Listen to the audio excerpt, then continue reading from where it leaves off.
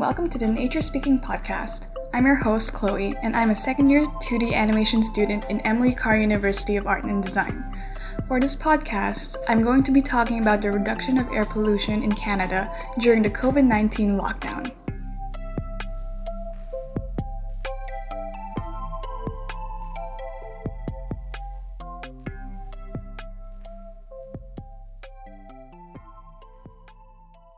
For the first few months since quarantine, I've noticed that something's been very different with the district I currently live in.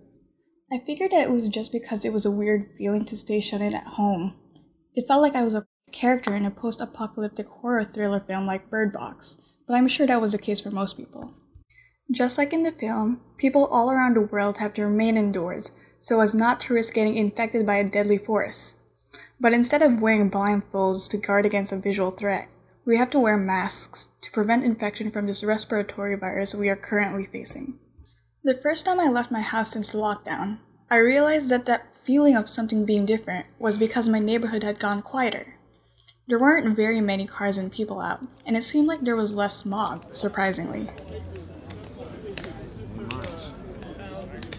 It's no surprise that we as a population would feel the air getting cleaner during this lockdown. Most people have been staying at home to reduce the risk of getting infected. That means that less people are going out to drive to and from work every day, leading to less traffic and less chances for vehicular pollution.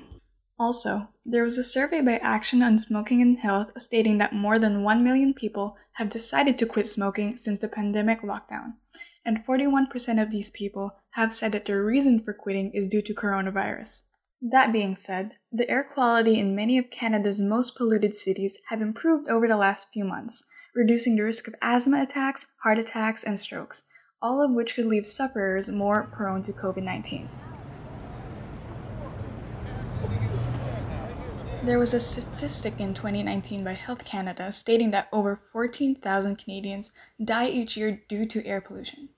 Road traffic is the main outdoor source for the air pollutant, nitrogen dioxide, while tobacco smoke and combustion appliances are the main indoor sources.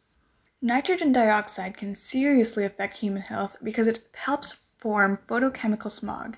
It can cause a lot of irritants such as reducing the immunity to lung infections and irritation to the eyes, nose, throat, and lungs. Also, being exposed to higher levels of nitrogen dioxide could gravely affect people who suffer from respiratory problems, causing more frequent and intense attacks. Children with asthma and elderly with heart diseases are especially more at risk to the exposure of nitrogen dioxide.